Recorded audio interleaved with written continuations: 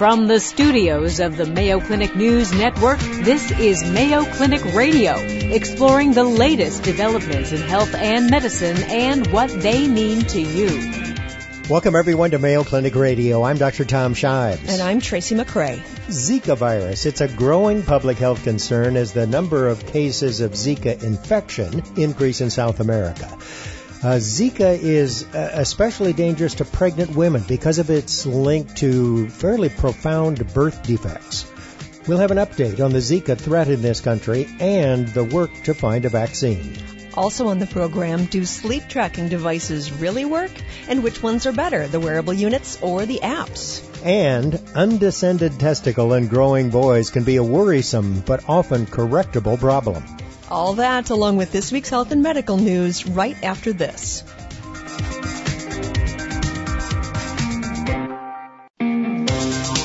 Welcome back to Mayo Clinic Radio. I'm Dr. Tom Shives. And I'm Tracy McCrae. Tracy, these days, it's hard not to turn around without hearing news about a virus that until recently was pretty much unheard of in the U.S. until just a few months ago. It's called the Zika virus, and it's a mosquito-borne pathogen that can cause a variety of signs and symptoms. Perhaps most dramatic and concerning among them are the irreversible birth defects in babies born to infected mothers.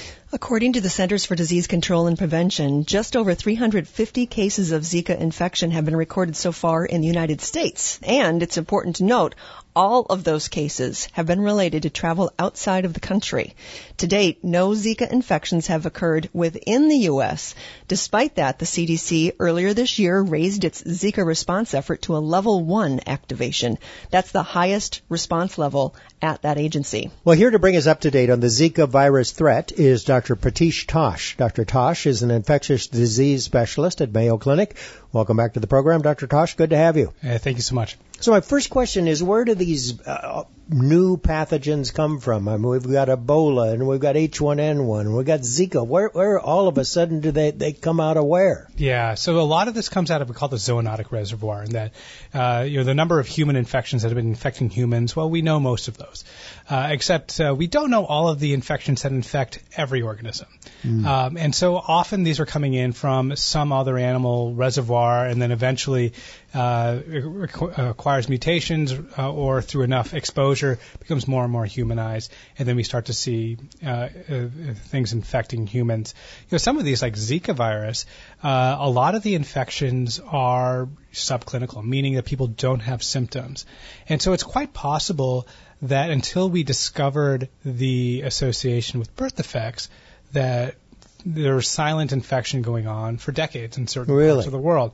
And there's some serologic evidence to suggest that certain parts of the world, this has actually been going on much longer than we had initially thought. So where are the Zika mosquitoes at this point? We know they're in Central America or South America. Where are they? So the Zika mosquitoes, I will take that to mean one of two things. One is the mosquito itself, and then also where are the mosquitoes that have Zika virus right now? And so the latter question is, right now we're seeing Zika virus ongoing transmission, especially in South America, into Central America and the Caribbean. That being said, we also have the mosquitoes, so Aedes aegypti, Aedes albopictus, in the United States. That's been a long time, especially in the southern parts of the United States. And so this, alert level 1, we have the mosquito. We've had people come here from elsewhere with the infection, and if those people were to get, let's say, bitten by those mosquitoes, and then we have cycles of transmission, we very well could have locally acquired Zika virus.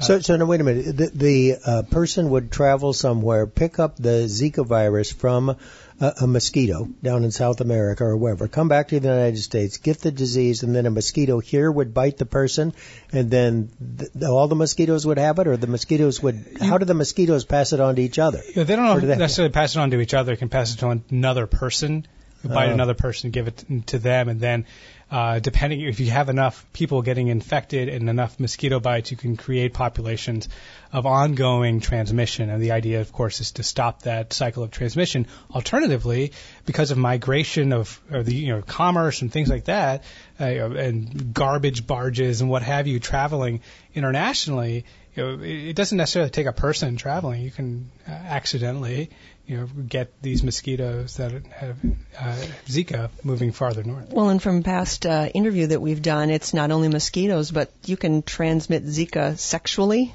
Right, and we do need to. The vast majority of Zika infections is through the mosquito, but we have seen that there are cases of Zika virus that's been acquired sexually, and for most people, they acquire the infection.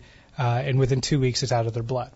We're finding that it's about 600,000 times higher concentration in semen and can last for months. No, really? And right. And so the CDC recommendations are that if a woman has come down with Zika virus infection, that she wait 8 weeks, 2 months before attempting to get pregnant. But if a man gets infected, he should wait 6 months because the virus could stay in the semen for a long time. And we looked at about 2 months, I think, is the longest right now. So they just multiply that number by 3. How does an adult know that they have Zika? I mean, if you don't have the birth defects from a baby that's born, how do you know if you have it? So 80% of people who get infected with Zika, they feel nothing. Wow. There's no symptoms at all. And that's why it's a problem. And so the recommendations aren't just if somebody has known infection. If they have traveled to a Zika virus endemic area and they come back, even if they feel fine, they should wait 8 weeks until trying to have a baby. All right, so tell us about the precautions that people in the United States ought to be taking now. Should be no restriction or is no restriction with regard to travel within the U.S., correct? Right. Okay, if you're going where, what should you do? So the recommendation is that women who are currently pregnant not travel to Zika virus endemic areas. And those areas are, once again? So mostly South America, Central America, and the Caribbean. Okay. But if they can't avoid it, they should be very cautious in terms of wearing full-length clothing, using insect repellent with plenty of DEET, about 25%, on exposed skin, putting on several times a day to try to prevent mosquito bites, sleeping under a bed net if they're in a Zika virus endemic area. So that's the main warning. There is women of childbearing age who go to the Caribbean, Central America, South America ought to be really careful or not go there. That recommendation is of pregnant women themselves, but if it's somebody of childbearing age, that they wait 8 weeks after returning before trying to get pregnant. Oh, so if you're already pregnant, then the baby could still potentially have a birth defect if you get the Zika virus while you're pregnant? Exactly. Okay. And what about Zika in the United States this summer? So, there's a lot of predictions about what's going to happen, and it depends on how things move. In terms of the mosquitoes and whether we have endemic infections, it's tough to say. You'll have to come back and talk to us about it. I will. All right. Very good. But that's more information than we had before. Dr. Pratish Tosh, infectious disease specialist, Mayo Clinic. Thanks so much. Thank you. We're going to take a short break, and when we come back, we'll talk with a leading vaccine researcher about the work that's underway to develop a vaccine to prevent Zika virus infection. You're listening to Mayo Clinic Radio on the Mayo Clinic News Network. Welcome back to Mayo Clinic Radio. I'm Dr. Tom Shives. And I'm Tracy McRae. Well, we've just heard about the Zika virus, what it is, how it's spreading, and why it's potentially a threat to public health. Now we're going to talk about what's being done to combat the Zika virus, including work on a vaccine to actually prevent it. Here to talk about that aspect of the fight against Zika is Dr. Greg Poland. Dr. Poland is an internal medicine specialist, and he heads the vaccine research group at Mayo Clinic. Welcome back to the program, Dr. Poland. Thank you. Good to be here. Hey, it's nice to have you, and especially to talk about this problem because the Zika virus seems to be causing some concern, even alarm among the experts. For example, we don't know how to treat it. We don't know how to prevent it from spreading. We know that it can be transmitted sexually. So what we want to talk to you about is how about preventing it? Are we close to possibly being able to do that? In a word, no. Okay, that's the end of our interview. And what I mean by that is, of course, it's mosquito-borne illness, it's a sex-transmitted illness, it's blood-borne in transfusions. So there's a number of ways to contract the Zika virus. And I think what we first have to come to grips with is how little we know about the virus. And we're learning a lot week by week. We don't have any other model of a mosquito-borne illness causing birth defects. So there's a lot of people who would benefit from prevention of this infection. The tactic that my group is taking, and we're collaborating with a group in Brazil, which is the epicenter of this outbreak, and another group in India, is to build a vaccine that would protect us against the virus. What is the timeline, the usual timeline? So this isn't the first vaccine that you've worked on. Right. So what is the timeline usually? Something is identified, oh my goodness, we need a vaccine, the research begins. How does that usually pan out? Shockingly slow to most people's Not like a minds. movie? Not like usually by the end of the movie, it's all done. If I could do it, Tracy, I would. It will probably take on the order of 6 to 10 years to have a licensed vaccine. Well, for example, in HIV, we don't have a vaccine against AIDS yet. We and don't. That's been around for how long? And people are still working on Yeah, that, now right? that's a little different situation in that that's a very hyper-mutable virus.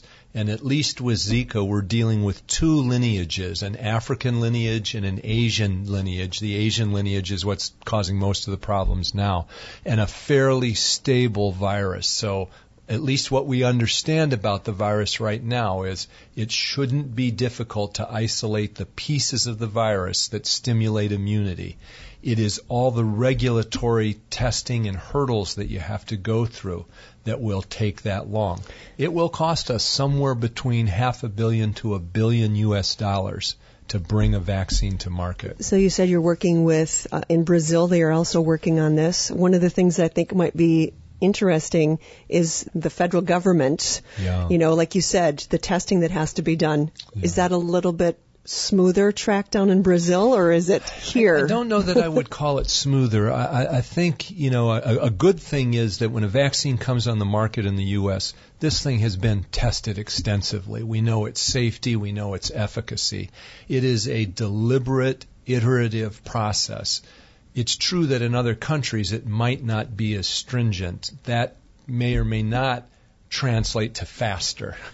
Now, when you said the HIV virus is hypermutable, I think you said, does that mean that it changes from time to time? Changes constantly. Where is this Zika virus you don't think is going to change over time? At least it's more stable. So Okay. It's not in the class of viruses like HIV or hepatitis C, for which we don't have vaccines.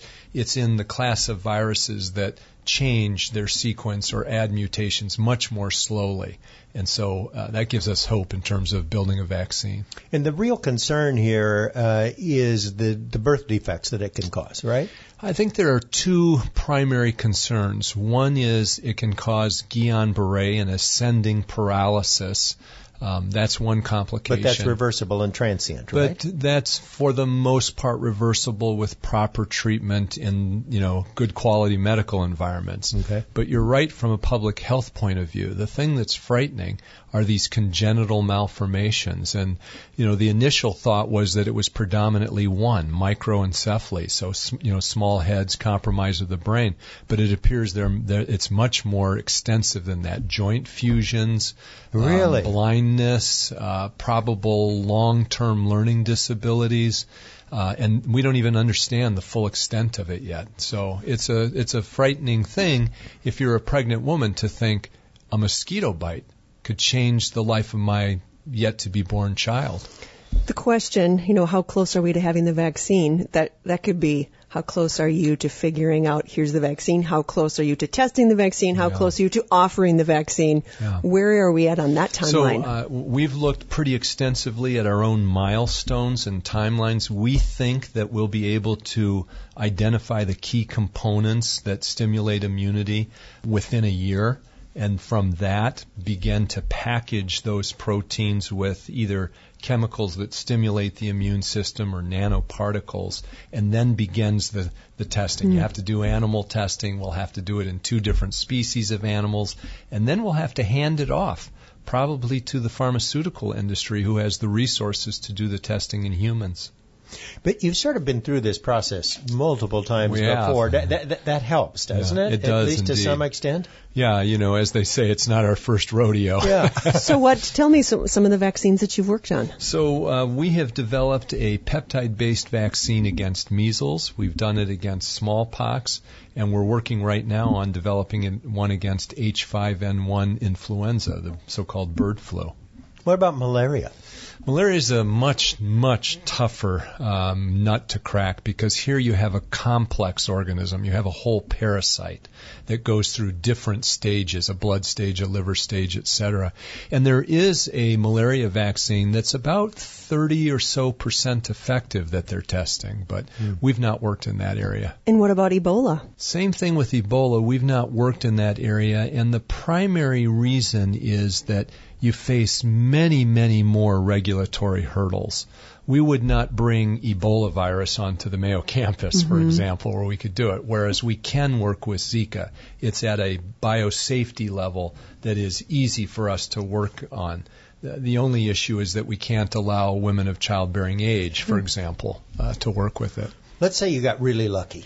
And you got the vaccine next week, and you figured out how to make it. Let's you got it approved. You're super talented. You got it next week.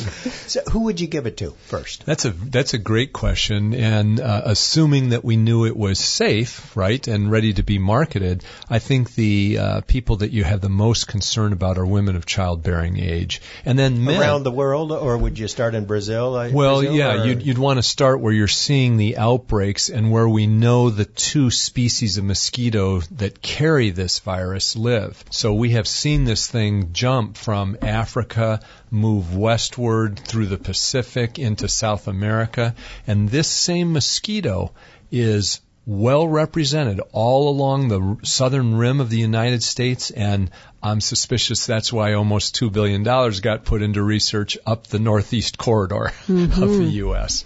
So Zika is going to almost certainly be in the U.S. It's already in Puerto Rico, American Samoa, U.S. Virgin Islands. No reason, given that we have the mosquito carrier here in the U.S., that we wouldn't see it.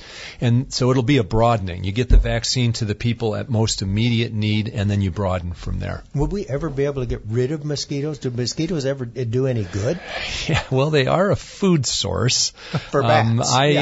Like you, I want to ask the Lord why ticks and why mosquitoes when I get there, and why is the avocado pit so big? But I don't think we're ever going to be rid of mosquitoes. Now, I will tell you about a fascinating experiment that's going to be done in the U.S., down in Florida.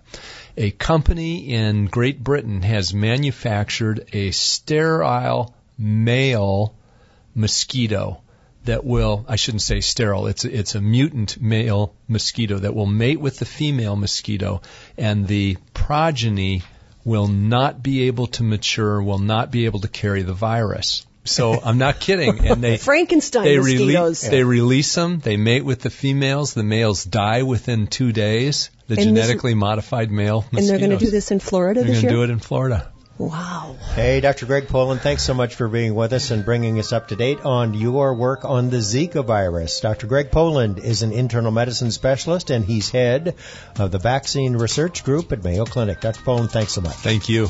Still to come on Mayo Clinic Radio, have you ever thought about getting a sleep tracker to help monitor how well you're sleeping? We'll have the results of a new study that reviewed sleep trackers to determine which ones are best for helping you get on track for a good night's rest. And undescended testicle, or UDT. It's a condition in growing boys that can cause worry and concern. We'll talk with an expert about how UDT is treated. Coming up, the latest health and medical news with Vivian Williams. You're listening to Mayo Clinic Radio on the Mayo Clinic News Network. Hi, I'm Vivian Williams with your Mayo Clinic Minute. More people are dying from accidental prescription opioids than from heroin and cocaine combined. Mayo Clinic's Dr. Michael Hooten is talking about narcotic pain relievers such as oxycodone, hydrocodone, and methadone. These pain relievers may help in the short term. However, Mayo researchers found 1 in 4 patients prescribed an opioid painkiller for the first time progressed to chronic use. They also found that people with histories of tobacco use and substance abuse were more likely to use opioid painkillers long term. Dr. Hooten says there are certain clinical characteristics that put some people at risk. Psychiatric comorbid problems, including depression, anxiety, substance use, are independent predictors of opioid misuse and even accidental opioid deaths. Dr. Hooten says finding alternative methods to managing pain, including non-opioid analgesics or other non-medication approaches, may help reduce the risk of opioid addiction. And in other news, with spring often comes spring cleaning. You may have a chance to clean your house inside and out, but what about your pantry? How often do you clean it? If you're trying to lose weight or adopt a healthy lifestyle, consider digging in. Amanda Leisenheimer is a registered dietitian with Mayo Clinic Health System.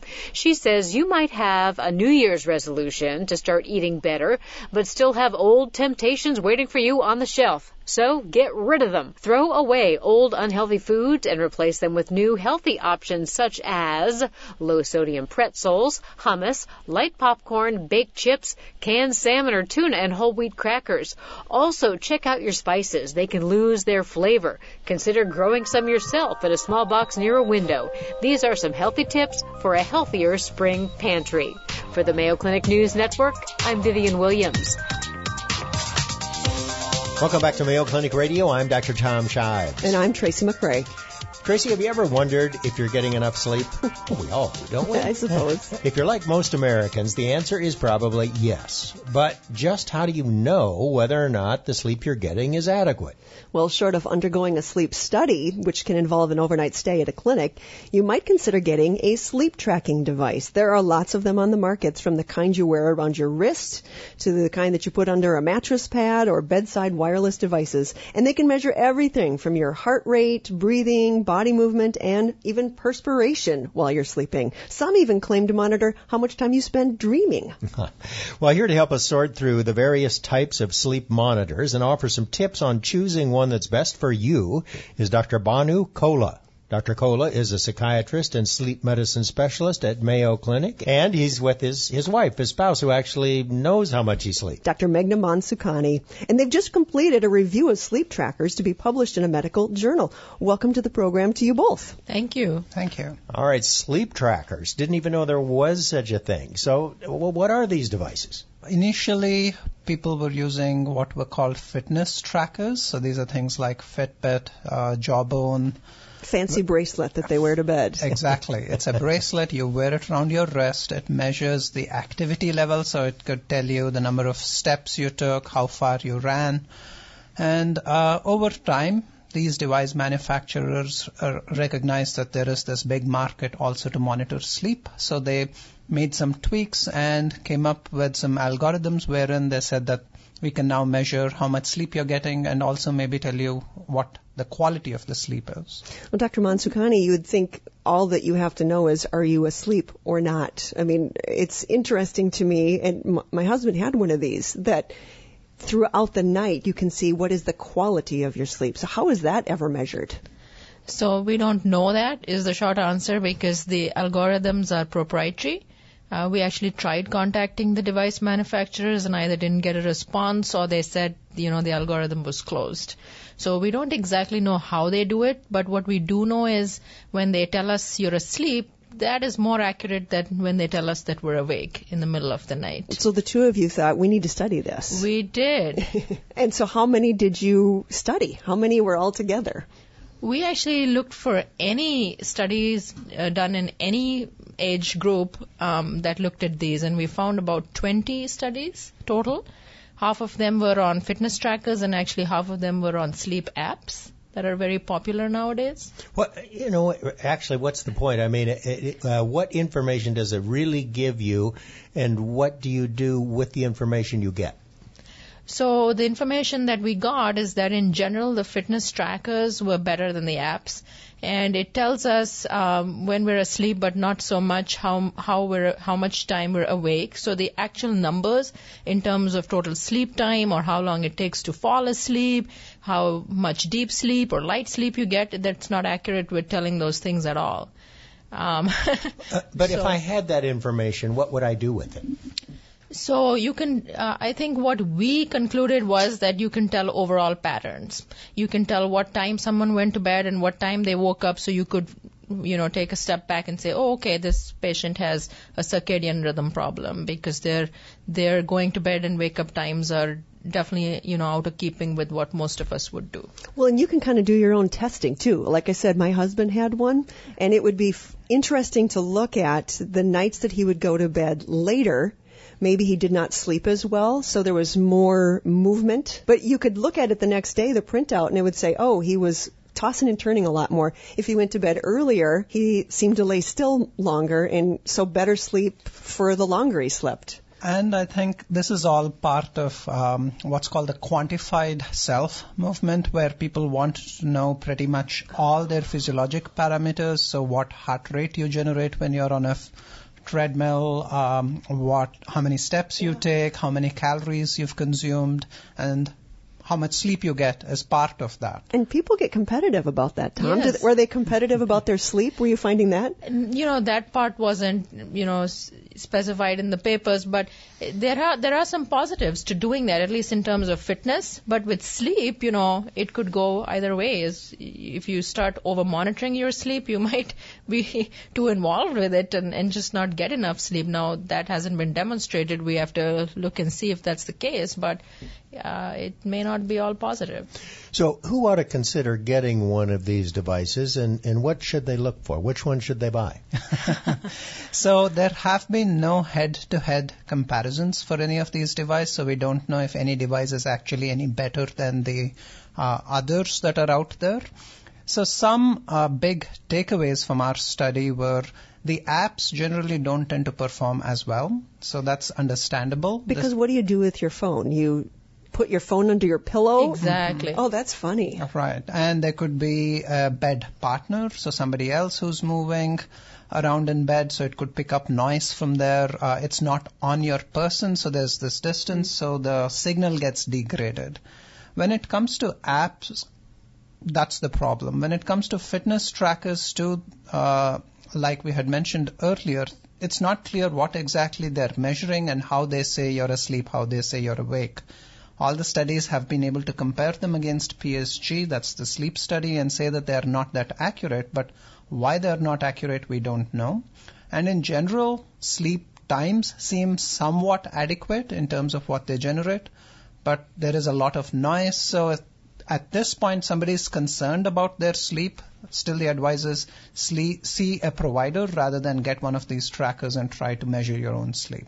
So the bottom line is they're, number one, not that good, and number two, we don't really know what the information means. Right. Yes.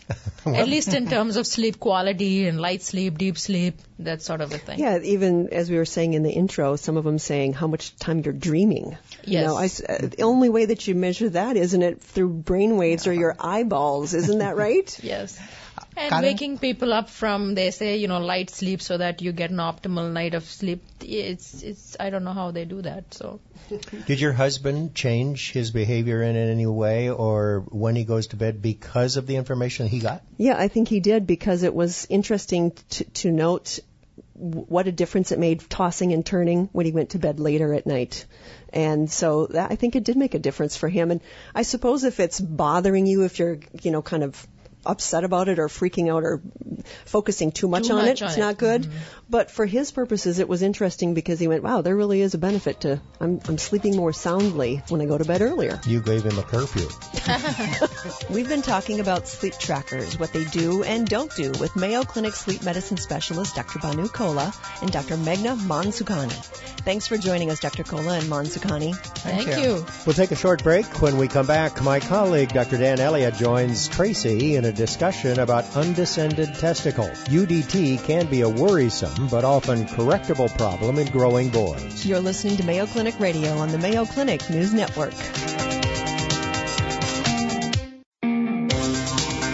Welcome back to Mayo Clinic Radio. I'm Dr. Dan Elliott. And I'm Tracy McRae. Now, new parents, like myself, a few years ago, you understand that, there's 10 toes, 10 fingers, 2 ears, 2 eyes, but there's usually 2 testicles. There's a condition called undescended testicles, relatively common, occurring in 3% of newborn males. And this could cause a great amount of concern for parents. The term undescended testicles means that the testicle has not descended down to its normal position in the scrotum. Usually just one testicle is affected, but about 10% of the time, both testicles are undescended. Here to talk about UDT in children is Mayo Clinic pediatric urologist Dr. Candace Granberg. Welcome back to the program, Dr. Granberg. It's great to have you here. Thank you. Now, this, of course, for parents of boys and not girls, so all the girls can just sit down. You're fine on this one. But how common is UDT for baby boys? Well, as Dan said, 3% of all newborn boys will have a testicle that's not where it needs to be. But within the first few months of life, it might go down on its own, and by the time a boy turns 1, only 1% of boys will have this problem. Well, where is that testicle? I mean, let's back up even farther. Why on earth are the testicles down the scrotum? Seems like it could be a better place. It's a little safer. So why are they down there? And then where is it if it's not down there? Yeah. So testicles, when they're forming in the womb, actually start up near the kidneys.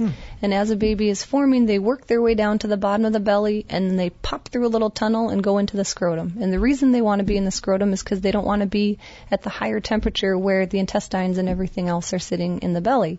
They function better at a cooler temperature, and so that's why they need to sit in the scrotum outside of the body to perform better. Okay. I love how you said, so where is it? Because that infers in my head that it's just kind of roaming around like, I don't want to go to the scrotum quite yet, but where is the undescended testicle? So the testicle is anywhere along that tract of, did it start up near the kidney? Sometimes it's still up by the kidney. Sometimes it's just inside the belly. Sometimes it's in that tunnel working its way down to the scrotum, and sometimes it is outside the belly, but it's so tight it hasn't worked its way down to the bottom of the scrotum.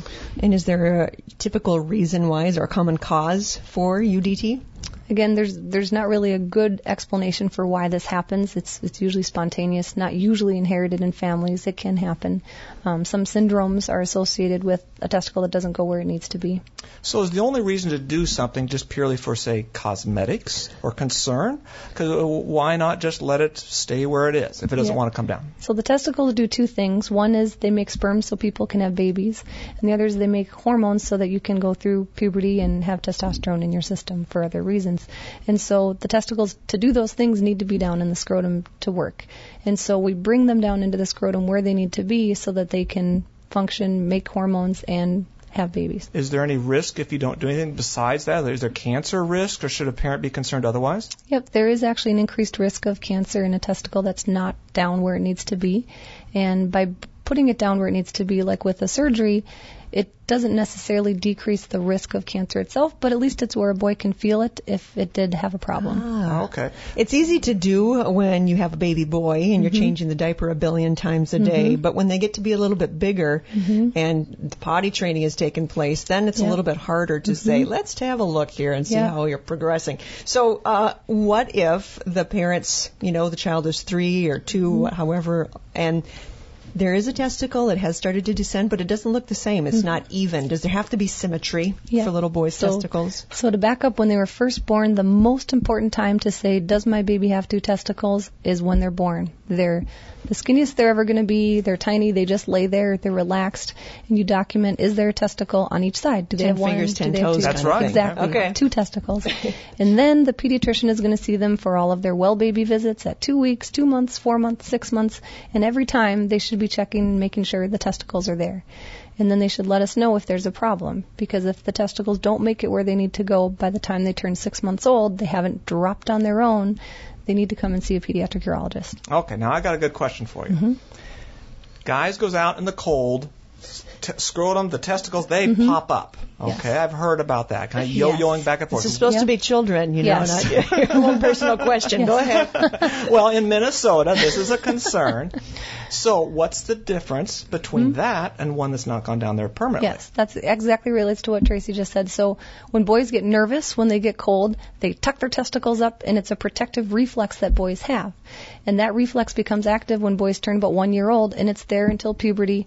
And so that's why it's difficult to examine the toddler or the 3-year-old when you say, gosh, I can't feel this testicle. Usually it's just what we call a retractile testis, where it's retracting up because of this reflex, and it goes right back down where it needs to go. Those type of testicles are not a problem. That's a normal reflex. Okay, good. Okay, so nothing to worry about there. Nothing to worry about. It's not a trick testicle type thing. Yeah, No, you're fine. Testicle, yes. You mentioned the corrective surgery. How often do you have to perform this? So about 2/3 of the time it'll drop on its own. And why does it do that? Well, in the first few months of age, boys have this surge of testosterone. We call it baby puberty, where this surge of testosterone brings the testicle down where it needs to go. If it hasn't done it by that time, it's usually not going to. And so that's why by about 6 months of age, if they can't feel it at the pediatrician's office, they really should see a pediatric urologist, because we do want to do a surgery to put it where it belongs before a baby turns 1, because sometime after that is when those cells that make babies and make hormones can become damaged. Well, let's say I'm a parent and I'm very concerned about having surgery. I don't want my baby to undergo surgery. Are there any pills we can take for this? There's no medication that's successful in making the testicle go down where it needs to go. A baby is not going to care one whit about this because they're too little, but I can imagine, I don't know who would be more freaked out, a mom or a dad. Yep. And this would have to be something that really does bother parents. So how do you help talk them down? Yeah, I do tell them that it is one of the most common surgeries that I do, because again, 1% of all boys will need to have this surgery done. But by doing it early in life, we're preventing them from having these issues with fertility. By putting it where it belongs, they can feel if there's a lump or a bump when they're doing their self-exams as a teenager to make sure it's not cancer. And it's the safest thing to do. And again, it is time sensitive. We want to do it before there's any damage to the testicle by having it sit up in the tummy if that's where it is. And let's say that has not happened. A 5-year-old boy is his first physical before he's going to start kindergarten, and it's discovered. Then what happens? So they still come and see us, and then we see what we can feel. And, you know, the question I usually get from pediatricians is, should I get an ultrasound? Should I get an MRI? Should we go look for these testicles? And really the answer is no, because it doesn't change our management. I'm still going to have to go look for that testicle with the surgery if I can't feel it. And so we still do surgery in older kids because they do show up at various times of life for whatever reason, having it not addressed as a baby, and we still go do a surgery to find the testicle and put it where it belongs if it's there. And over the years, we've had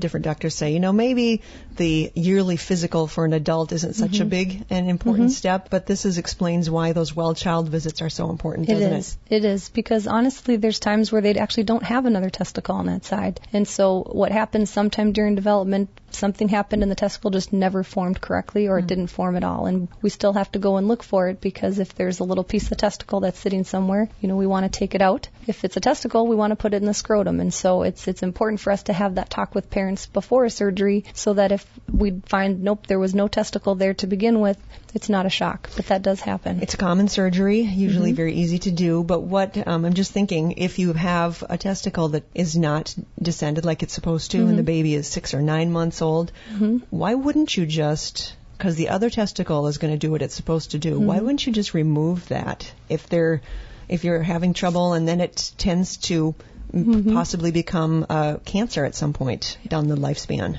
So, you know, 2 testicles are better than 1 in this situation. Because it's easy for me to say. That's right. That is absolutely true. Yes. That's a very good point. From a function standpoint, yes, a man with 1 testicle has a, infertility rate the same as men with 2. As far as having babies, the cancer rate would be gone because you've taken the testicle out. But now you've got a boy who only has 1 testicle, and most boys want to be symmetric and have 2. And so if you can put it down where it belongs, you do. If it's an older boy, let's say he's a teenager and he's already through puberty, and then we find his testicles way up in his tummy, we know that testicle's probably been damaged over time. It's smaller than the other testicle. We do just take it out. And in those situations, we can talk to a boy about a prosthesis. We do have prosthetic testicles we can put in so that they can look like they have 2 testicles. And can 1 testicle make enough hormones to replace that other one? Yes. Interesting. Now, if a father has had an undescended testicle, are his sons more likely to have that too? Yes, that does happen, where a dad had it happen, and then the brother, and then all of a sudden the brother of the one that you're examining. And it is a slightly increased risk, but again, it's something that we see so commonly that it's easily fixable if you find it. And interesting. Well, thanks, Dr. Granberg, for your insights into the diagnosis and treatment of UDT in little boys. Dr. Candace Granberg is a pediatric urologist at Mayo Clinic. Thanks for being here. Thank you.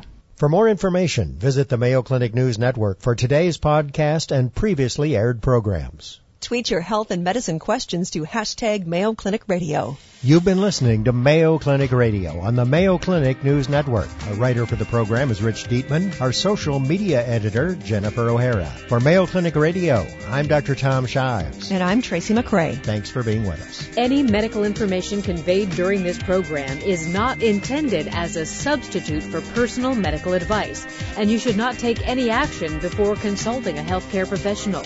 For more information, please go to our website, radio.mayoclinic.org. Please join us each week on this station for more of the medical information you want from Mayo Clinic specialists who know.